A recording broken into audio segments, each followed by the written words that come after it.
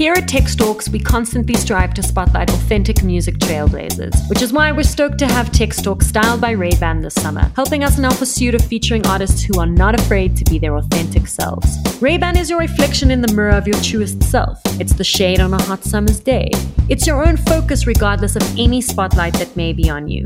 Together, Tech Talks and Ray-Ban are saying, if you've got a challenge for us, no matter what it is, you're on. You can't predict the light, but with Tech Talks and Ray-Ban, you're always ready to capture it by living each day in the moment. Follow the light at www.rayban.com.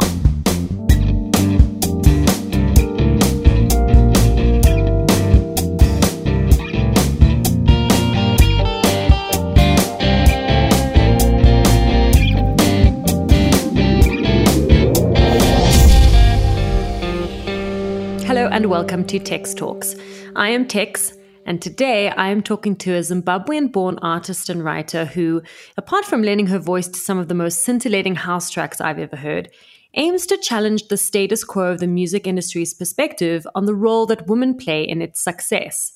With projects like Girls and #Women of House, she provides a platform to artists that are often unseen, and in doing so, she fulfills a crucial role in the education of our music scene at large. And for that, I am a proper fangirl. I am, of course, talking about Jackie Queens. Jackie, welcome to the show. How are you doing? I'm good, thank you. Thank you for inviting me. I'm so excited to chat to you.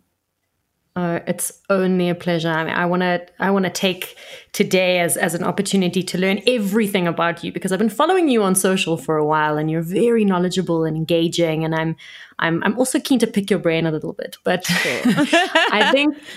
I think let's start with your heritage, because I know that you are Zimbabwean born and that you spent some time in the UK before returning to South Africa. So is it safe for me to assume that you spent your schooling years in Zimbabwe? And if so, tell me about growing up in Zim.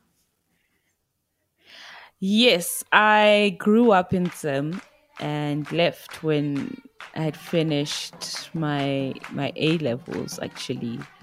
So school was great. I feel like I don't really remember much about that time except for being someone who kind of did everything. Like I used to dance at school. I used to sing in the choir. I used to play basketball when I was in high school. And Jordan puts up a jumper and hits with 6 seconds to go. And then there was a time when I didn't actually play any sports. And then, and then I was like, a school class, what do you call them, when you have those house, like a deputy house person. I used to do debate. Like I was just one of those people who just used to do a lot. So you're basically like a total all-rounder. You could say that, like in the sense that I had many interests, not to the extent that I was like someone with like a ton of badges. I was also very naughty, so I can imagine you being naughty. Yeah, in the best possible way, though. I was naughty. I was naughty at school. But yeah, I enjoyed it. I've always been someone who loves learning. I think that, like, besides like all the sort of like typical teenage drama, I've always been someone who enjoys learning new things and reading. I used to read a lot. So it was nice. I would say I really enjoyed my childhood. Yeah. So you were basically a sponge. And I feel like, when you're a kid, that's the time where, you should be trying out 101 different things to get to form your personality, but also figure out what it is that you like. That's true. I mean, I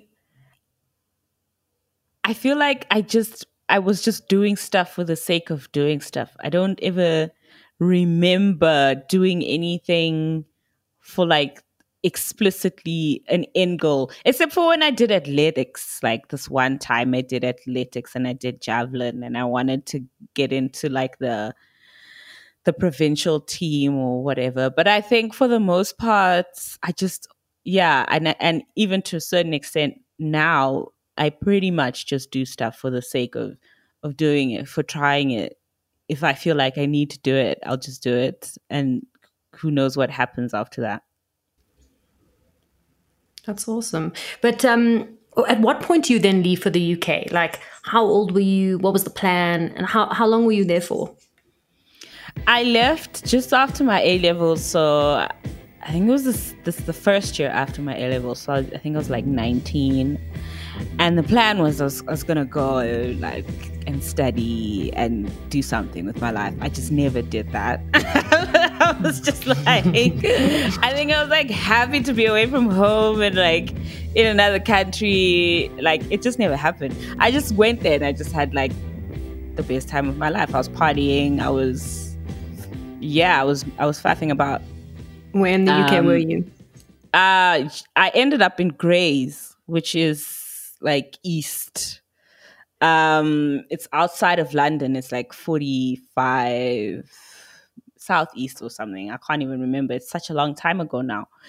And I lived in London for a bit. So I really enjoyed that. That was like pretty much where I started developing a love for like British music. I mean, I always listened to British music, like growing up at home in Zim, because so many family members and like friends of family were going to the UK. I mean, at the time, people used to go to the UK and you'd either stay there, like go as and do nursing or some other, studying or something like that.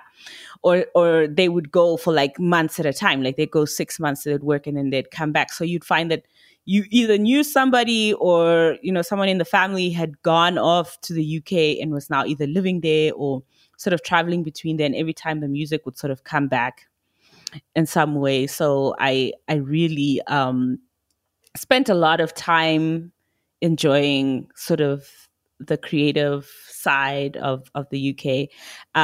Music especially. I used to love going out to shows. That was pretty much all I used to do. I used to go out to shows.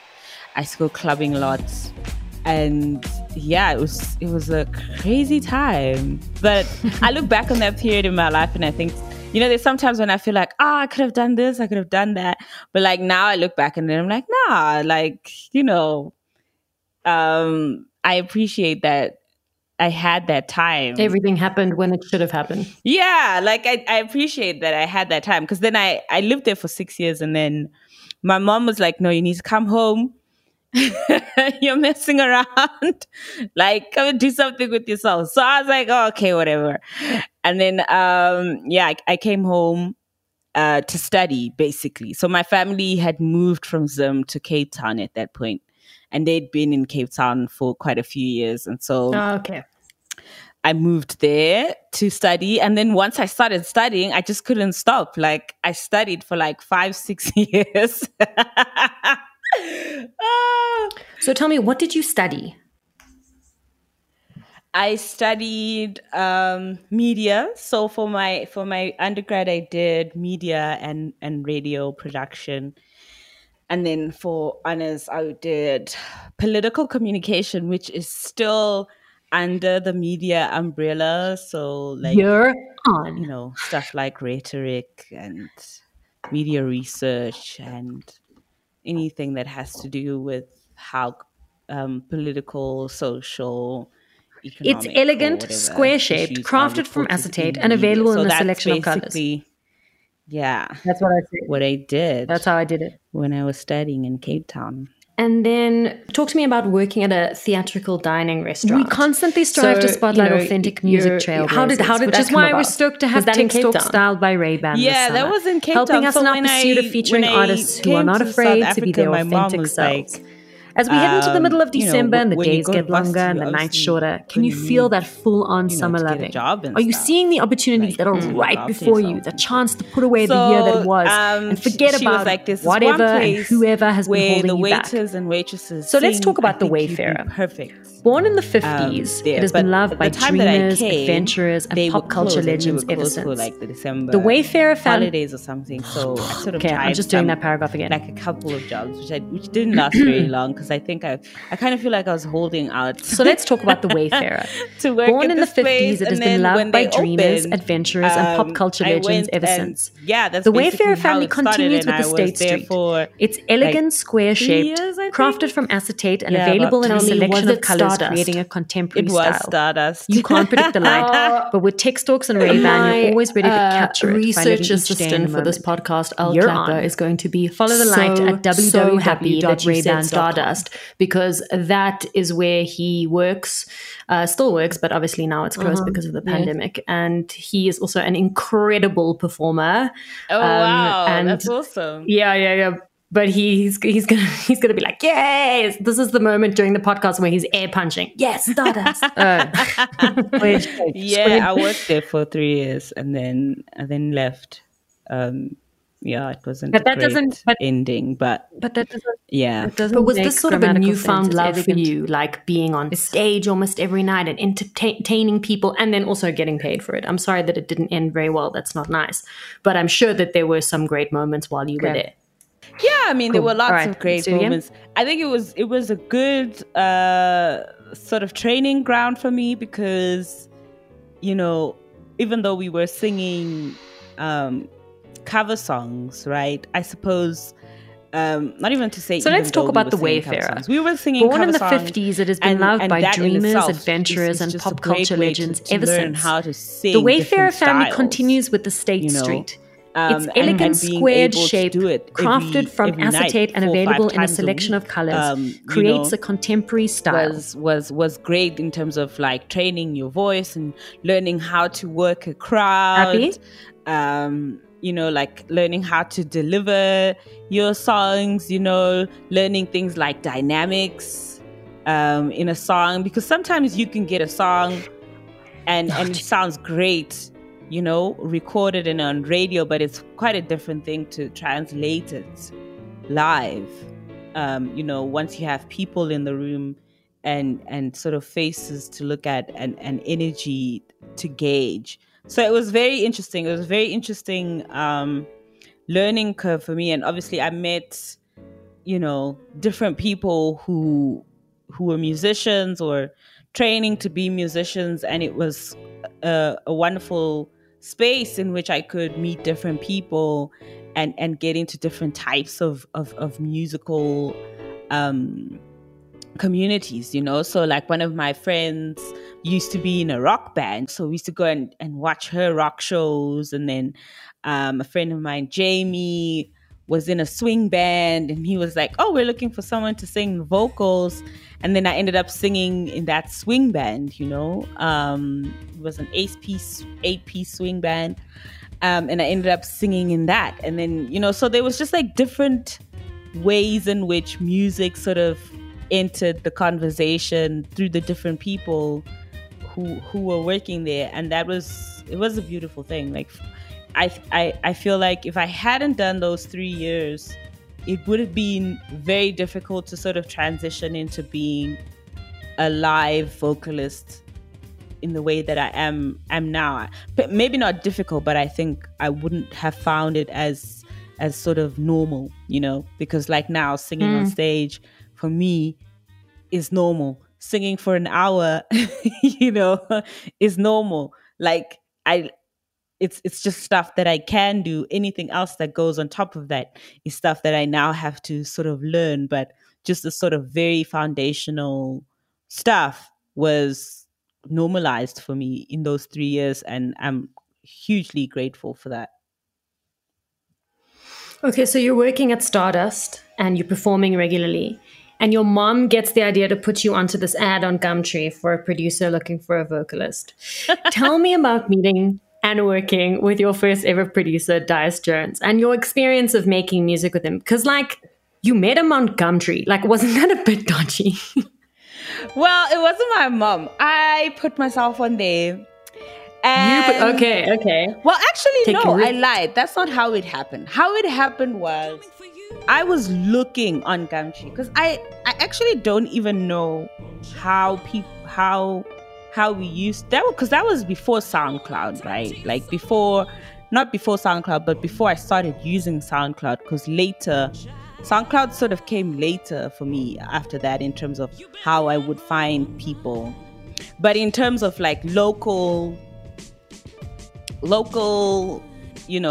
producers, that was like sort of my starting point. Like I didn't know. I think this was like maybe the second year or so that I had been in Cape Town, and I didn't know anybody at the time.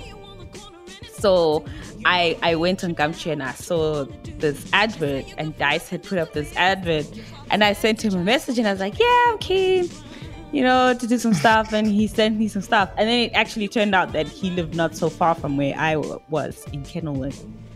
And at the time, we used to go and record at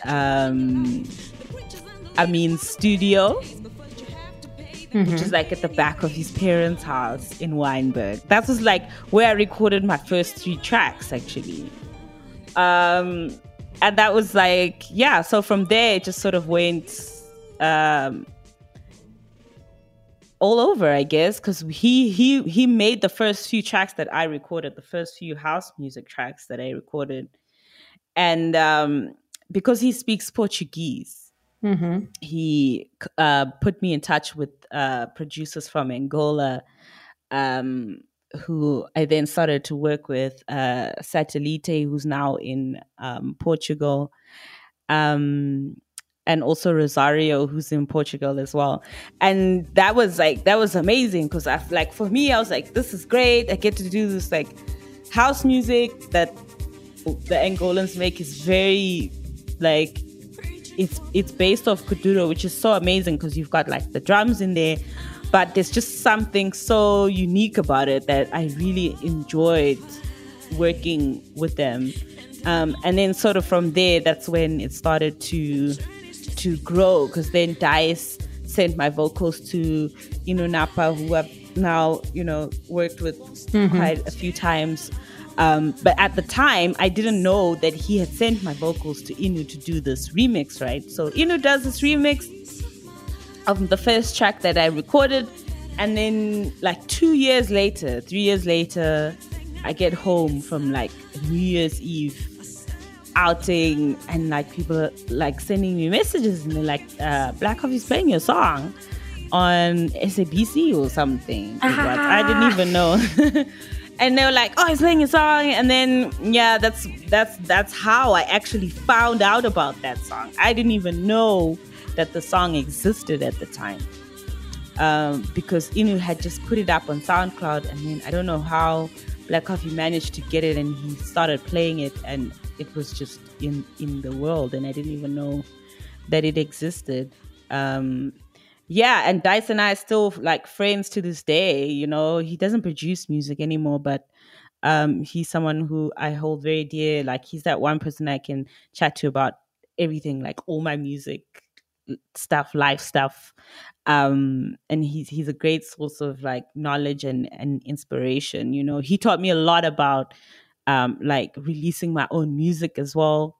Because quite a few years ago, he started DJs for Africa, which was sort of a portal that he wanted to grow in terms of putting all this African music together and releasing it and publishing it and stuff like that.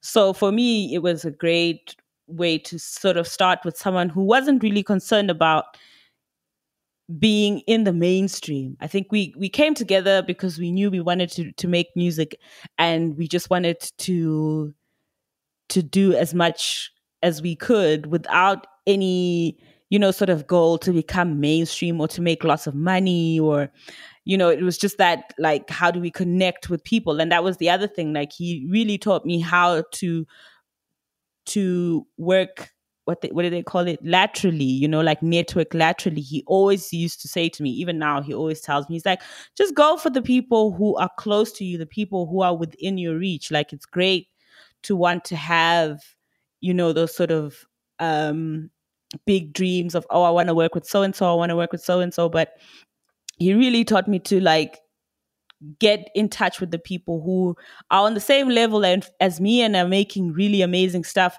and then growing with those people, building a community with those people and building building a musical journey with them, as opposed to just kind of working with some people and then when you finally break, just like peace out, bye. But like actually growing together with people. And I'm really grateful to him for teaching me that, because that's a huge part of how I work now. That's such a great piece of advice. Like, who would have known that you would get a lifelong homie from a Gumtree ad? Like, yeah. so crazy, so random. But do you think it's fair to say that round about that time, the time where you were, you met Dice and you were recording your first few singles, do you think that was the time that you fell in love with house music, or have you always had an appreciation for it?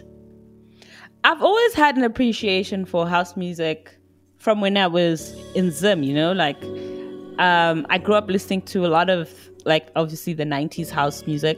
And then when South Africa, sort of opened up in a way, we used to get a lot of like BOP's music and like Boom Shaka. And when I say opened up, I mean like Channel O, like when you could watch cable like on DSTV, and we'd watch the videos, and so from there it just really, like, the seed was planted, and I fell in love with house music in ways that I actually don't even know or recognize the depth of, like, because like a couple of months ago, or actually more than a couple of months ago, I was doing this live stream, and I posted a clip of this live stream on my Instagram, and someone, it was actually Lene Denise who commented. She's a DJ and scholar, and she was like, I can hear Crystal Waters in those riffs, because I was doing like some ad libs, and like it's moments like that where I actually, like, it really hits me how embedded that time, or the music of that time, is within me, even if I haven't listened to it in like a long time. Like, I can't even tell you when was the last time I listened to a Crystal Waters song. Like, but it's properly. Just entrenched in you. Yeah, but it's there. So I think it just sort of, it grew from that. And then when I was in the UK, I used to listen to a lot of funky house, UK funky house, and I fell in love with... because the UK has its own banging house scene. Yeah, they have this amazing UK funky house, which I absolutely love, and I just totally latched onto that. And then, of course, sort of like soulful house. And then when I came here, I then discovered that there was just like this massive variance of house music. Like, because when you're outside of South Africa, I don't think you understand exactly, unless you've engaged with the scene as much as some people do. But until I moved to South Africa, I just didn't know how much house music there was being made here, and the different subgenres, the different styles. So I think moving to South Africa just helped me appreciate house music even more. Do you reckon you're the type of person who'll go to a party because like a specific DJ is playing? Or do you reckon you could just go to any party where like good house music is being played and like get lost in it and dance to it all night? I'll go to any party. Okay. I really go to any party. The only time I'll go to see a specific DJ is if I haven't seen that DJ before and there's absolutely no chance that I'll get to see them again, Like, there's some people who I'll be like, man, I really need to hear this person play. But for the most part, and I mean, that for me is what I appreciate about house music, is that, DJs can play anything. People don't have to know the names of the songs. They don't even have to know the songs. They don't even have to know how to sing the songs. It's a vibe. So for me, yeah, definitely, I'd go to any party that plays. I've read about certain DJs in the house community who play quote unquote unshazamables. And I think like the name sort of gives it away, but I don't want to be presumptuous. So please, if you would be so kind as to break down the anatomy of an unshazamable. Wow. I mean, it's in the name, right? It's basically you lift up your phone when you hear like a banging song playing. You try to Shazam it, and then Shazam tells you they can't find that song. So is the DJ there behind the decks like smiling to himself like ha? I mean, it depends. Because I feel like people in the house music community, at least, really, things like exclusives are a big deal for DJs because, DJs in a way are like the influencers in house music. They're the tastemakers. They're the ones who break the tracks. And so typically having an unshazamable song, means that at least for a while, like before the song becomes like a common a song or is released or whatever, you're that one person who has that song, and then people will kind of associate you with a sort of breaking new music or talent, even, like depending on your visibility within the scene. Some DJs are very well known for being the ones to introduce new talent to audiences in remarkable ways. So, I mean, yeah, so the unshazamables they're very precious. And also I think it just comes from that sort of tradition of DJ culture of being the educator, you want to be that person who's like, yeah, I'm the one that put you on,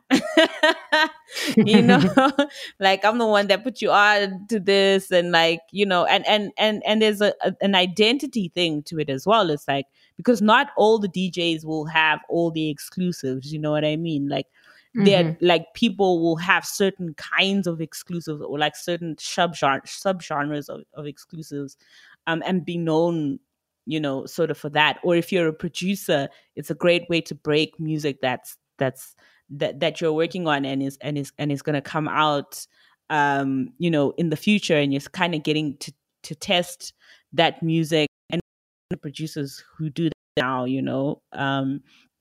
they just make stuff and also even just to make their sets fun, like now Inu has apparently another remix of the Conqueror track that he did a few years ago, and he only plays it for his sets. It's not a song that we think of releasing. He doesn't even want to give it to me to play it. Actually, I lied. He said yes, but I'm still waiting for it. I'm just like, where is the track? But I understand, because like people want to be able to differentiate and separate themselves from everybody, because there's a lot of DJs out there. Well, I mean, talking about differentiating yourself, I mean, one of the things that I find astounding about you is that you've never actually sat down with a pen and a paper to write lyrics to a song, which I find phenomenal. So talk to me about your writing process, because some of your lyrics at times can deal with pretty heavy subject matter and tackle some like real topics. So talk to me about your process when you're in studio, or when you're conceptualizing a song in your head, I'm assuming. Yeah, so it's really weird because I feel like sometimes I feel like if I did write my songs, I would have like a method to it. Like there's this writing course by Pat Benatar, I think that's his name. Pat Patterson. Why am I saying Pat Benatar? Pat Patterson, because you're making me think of UCT. Pat Patterson, who is he's a songwriting like lecturer or coach or lecturer at Berkeley, right? And Coursera, I don't know if that's how you pronounce it, has this amazing course by him on songwriting, which I've taken like several times, just to sort of like refresh. And I've read some of the books, and he has like quite a methodical way of doing it. Like, you write it down, you get some words, and then you look for rhymes, and then you do that kind of stuff. So like, I've always felt like maybe like my writing would be a lot easier if I did something like that, like sat down and was a bit more methodical with my writing. But I've just never been able to take to that. There's a couple of things that I do that I learned in that course, but apart from that, it's just, I don't know. I think the reason why I do it that way is because I don't have I prefer to go with the feeling, really. That's pretty much how I do it. So even when I'm writing, I'm moving around. These days, not so much, but when I was in Cape Town, even when I moved to Joburg, I used to walk a lot. So whether it's even in Joburg, walking to work or brave. Like I'd catch the taxi. I used to catch 2 taxis to go to work. So I would, like, in between, I was walking at least 20-30 minutes.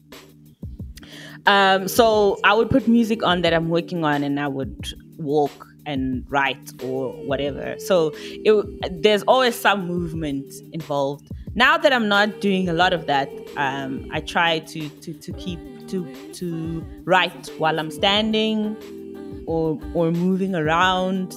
It just helps, I guess, in that way, because I feel like I love dancing.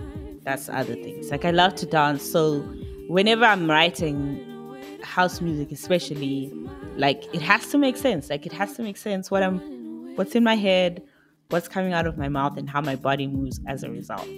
So if it's not making you move, then you're like, nope, out the window. Well, not that. Like, it depends. It's really about how the movement happens. It doesn't have to be anything serious, but in a way, the body needs to respond in a way that makes sense, that's flowing. So an organization that you are a part of and that I'm also a part of is She Said So, which, for people listening who don't know what it is, it's a global community of women and minorities in the music industry who work with and empower each other through our connections and our knowledge. And last year, you were included in She Said So's Alternative Power 100 music list. Now, this list was born as a response to Billboard's Power 100 list, with the aim of the list being to challenge conventional music industry standards. And over the past couple of years, this list has evolved to become basically like a celebration for traditionally underrepresented communities. And when I saw your name on it, I was like, it's about time.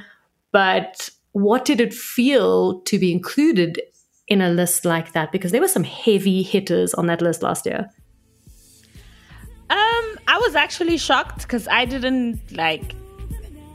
Yeah, I was just like, I didn't know what to say, you know, because every time, you know, when you're doing what you're doing, when you're doing the work, you don't really know how far it's gonna go or who's going to be watching, or you know, who's going to appreciate the work that you do, you know, or that I do as an artist or in any other capacity. So for me, it was just like, it was very I couldn't believe it. I was just like, what? Like, you know, I was like, what am I doing here? But yeah, I mean, I've had to learn how to take compliments. I'm very bad at it, but I'm learning. You must be dying with this podcast, because that's all I'm doing. I'm just like, I'm very bad. I'm very bad at taking compliments. But yeah, I'm learning how to do it, and I really struggle with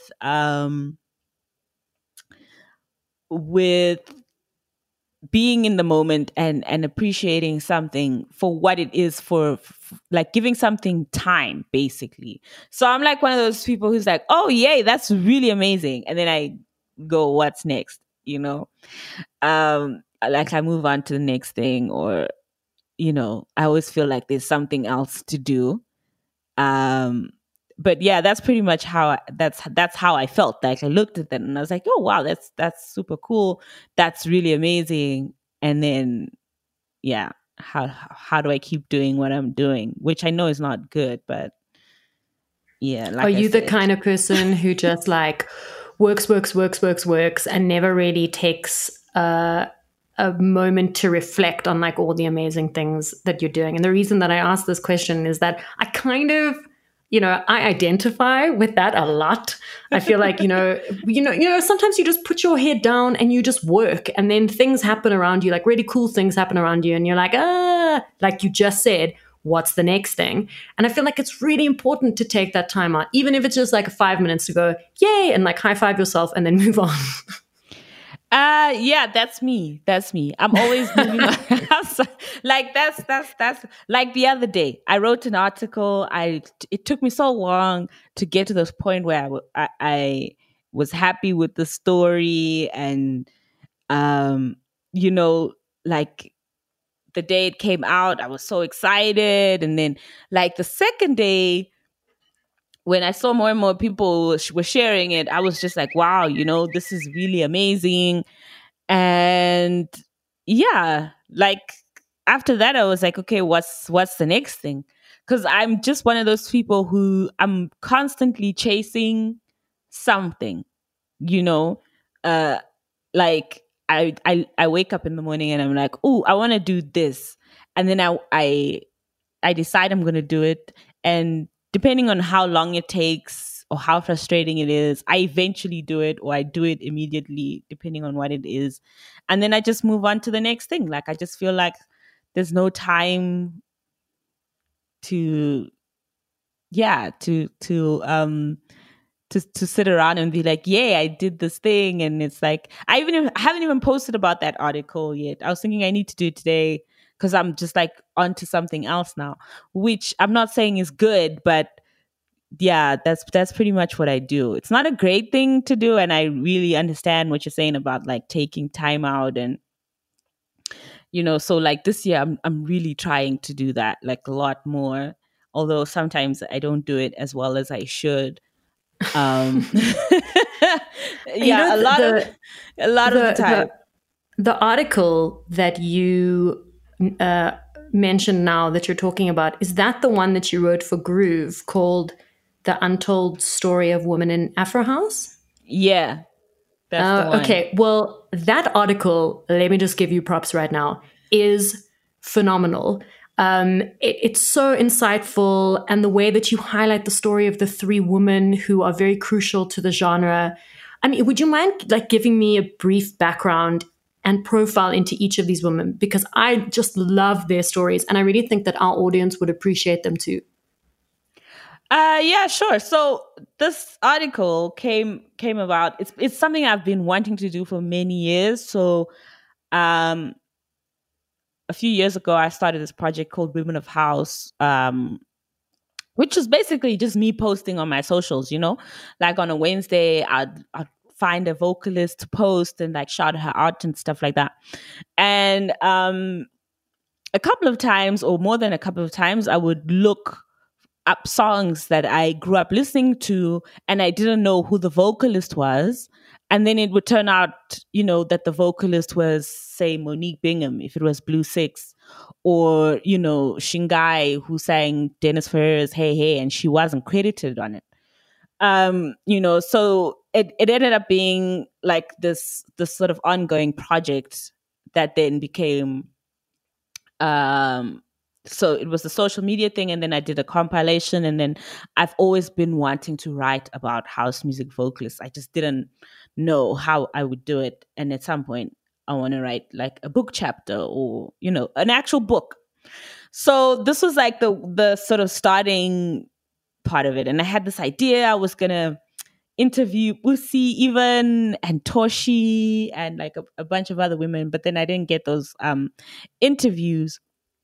And then I ended up with 3 interviews with really amazing, amazing women. And I wanted to sort of write the stories intertwined type thing. And then it turned out, for me at least, that the best way to do it was to give each woman her space, because they all have different stories and they're from different parts of the world, and they're from different times within the story of house, or at least within the story of Afro house. So you have Anane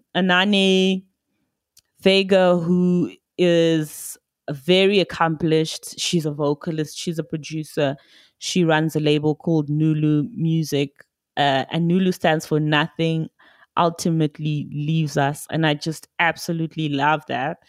And she's been releasing Afro House for the past like 10 years, you know, from a very early stage within the genre.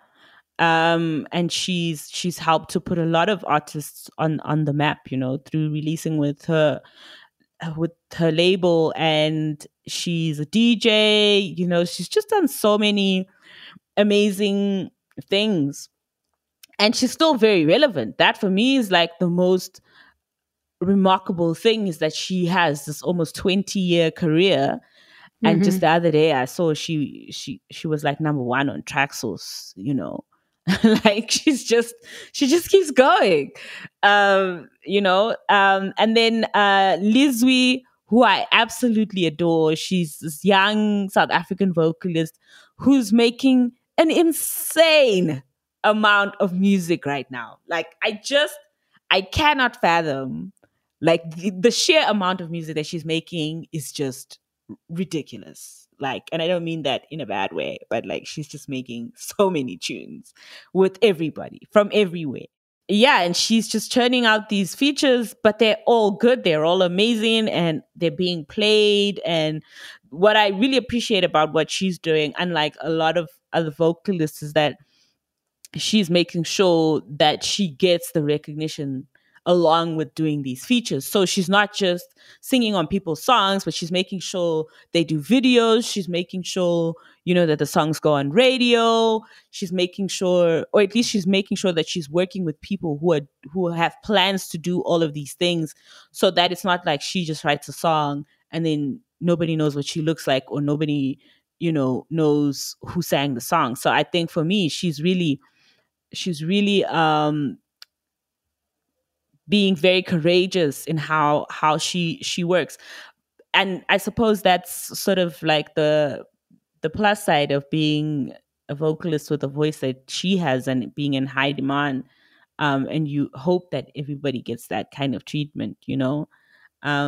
But she's amazing. She's really great, and she's such a fantastic and very positive person, and very ambitious. And then there's Awen, who's French Senegalese, and she's based in Paris. And I love Awen so much because her music is just, and I mean, this is obviously within the tradition of house music as a whole, right? You know, thinking of its roots, thinking of the types of songs that people sing traditionally, at least in house music, there's always a component that is inspirational, that speaks to current times, and she does that so beautifully with her music. And I really enjoyed speaking to her about that, because she was named after Dulcie September, who is a South African activist. And you can really tell that apart from just being very, very talented, for her, being a vocalist is not just about making songs, you know. It's about the message. And that comes through her music through and through. And she hasn't really been in the scene for a very long time, but in the short time that she has been in the scene, she's definitely made some really amazing songs that have done quite well, at least in my opinion. Yeah, so I just really wanted to talk about the women behind the songs, you know, that people play, because often the spotlight is given to the DJs and the producers, 100%, and it's not to say that they don't deserve it, but I just feel that, you know, it's an unbalanced tale. You know, it has so many holes in it if we're only focusing on one side of the story. So yeah, I'm hoping to do more of that. I don't know how, but yeah, I'm hoping to do that more in the future, definitely. But what a great summation of the article that you wrote. And for anybody who wants to read it, hopefully by the time this podcast comes out, Jackie will have posted it on her social media. I'll do it today. Yo, pressure. I'm lighting that fire under your ass. But another project of yours that I mean, I have a great deal of love for is your free guide to collaboration for SA house music vocalists and producers who are starting out. And, in this very succinct 4-page guide, you cover all the basics that like any muso would need to know, from the splits to the paperwork to the actual releasing of the song. Why did you think it was so important to put this guide together? For me, it was about sharing the information that I know, firstly. Because, I mean, I've been doing this, I've been saying 7-8 years, but then I realized the other day that it's actually 10, which is really weird. A decade. We need to pop some champagne here. Yeah, I was at my mom's house, and I was going through like CDs and stuff, and then I saw a CD of what Matthew Moorman's very first album. I sang a song on there. We used to work together at Stardust. I sang a song on there, and I looked at the back and I was like, "Oh my gosh, this is 2010." So I kind of feel like, yeah, I don't even know why I truncated it, but anyway, point is, I've been doing this for that long, and every single time I work with people, I, without fail, encounter a lack of knowledge. Always. It's not, and it's not even something that is that's limited to young producers or producers who are just starting out. I remember once a few years ago, I did a feature for these producers who have been in the industry for a very long time. I was like, okay, they've been doing this for ages, and the contract that they sent me was just, it was horrific. And I was just like, you can't expect me to sign this, So that was basically my contribution to hopefully, getting people to understand the basics about what they need to know to protect themselves, to protect their work, and to operate in a way that is honest and with integrity, And also, if you know the right way to do something, then it's very difficult for people to take advantage of you. So for me, it was also that, because it's like you have a lot of people who are taking advantage of each other. So was there an instance where you maybe got burned and you thought, wow, I could have handled this better if I'd had the tools to equip myself? Or was it born more out of a necessity to educate? It's both. I mean, the very first contract that I signed was horrible. It was a horrible contract. I'm sorry that happened. It was a horrible contract, but it was for one song. It's not like I was signing away my life or whatever for like my whole career. But the scary thing is that some artists do, and they don't even know. Yeah, it was for one song. So the thing is, I found out very soon after the contract was finalized. And I went back to them, and then I was like, hey, you know what? Is there any chance we can renegotiate this? And they were like, no. And so from then on, it was just like, and this was very early on in my career, actually, like when I started releasing music. So I'm grateful for that. So once that had happened, I was just like, you know what? I'm not trying to do that. But then subsequent to that, it was just the frustration of having to deal with people who don't know, and then constantly having to explain to people why you need to do things in a particular way, or having to justify as a vocalist, not even as a vocalist, as a writer, as a composer, why I need to get a certain percentage of my composition, and publishing, and how it needs to be done, and all of that. And I think The Brink was like like a week before I wrote that guide, I was involved in this massive like back and forth with producers on Twitter. So I was just like, really? You know what? Yeah, it was. Yeah, we were having the very same discussion about splits. And I was like, you can't be saying you're going to give somebody like 5% or whatever. Like, it was a very small amount because you have to now go out and, put money towards the marketing and whatever. You can't take royalties from somebody, So we were having this like huge discussion about that. And part of it also is like where people don't understand that the vocalists in this country, at least, do both singing and writing. So if I was going to write a song and I wanted you to come and sing on it, I would pay you a session fee. Right? You wouldn't want me to come and sing on it. But anyway, yes, continue.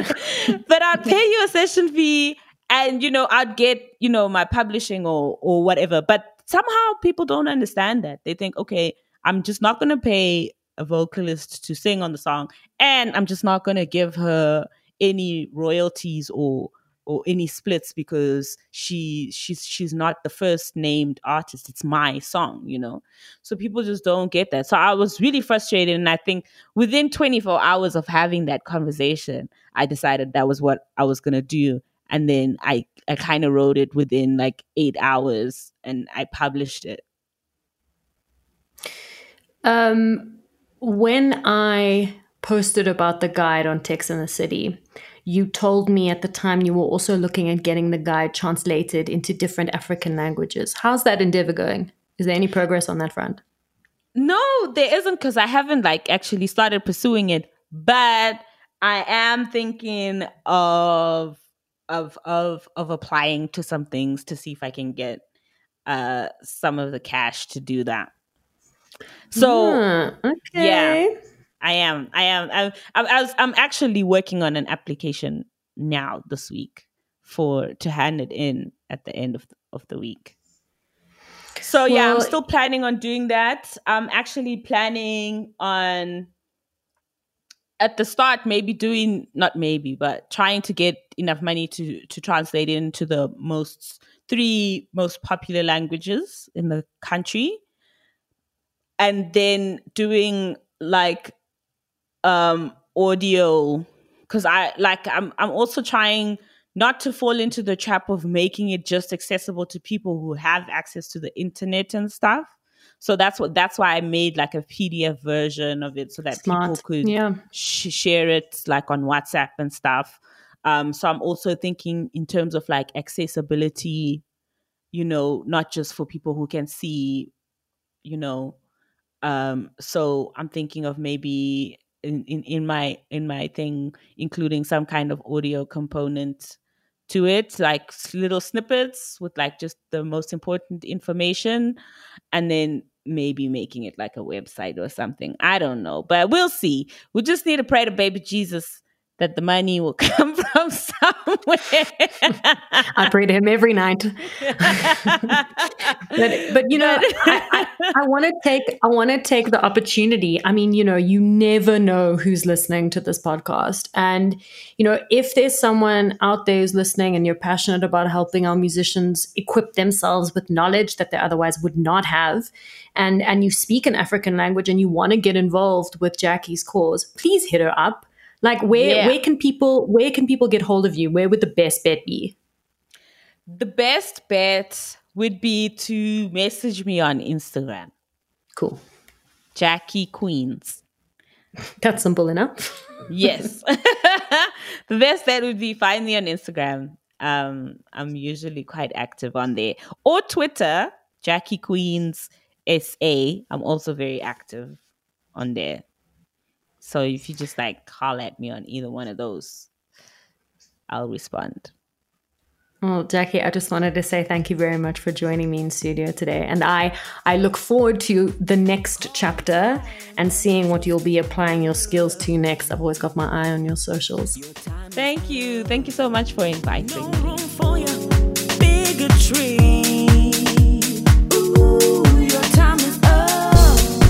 Let's take care of our mothers, sisters, and children.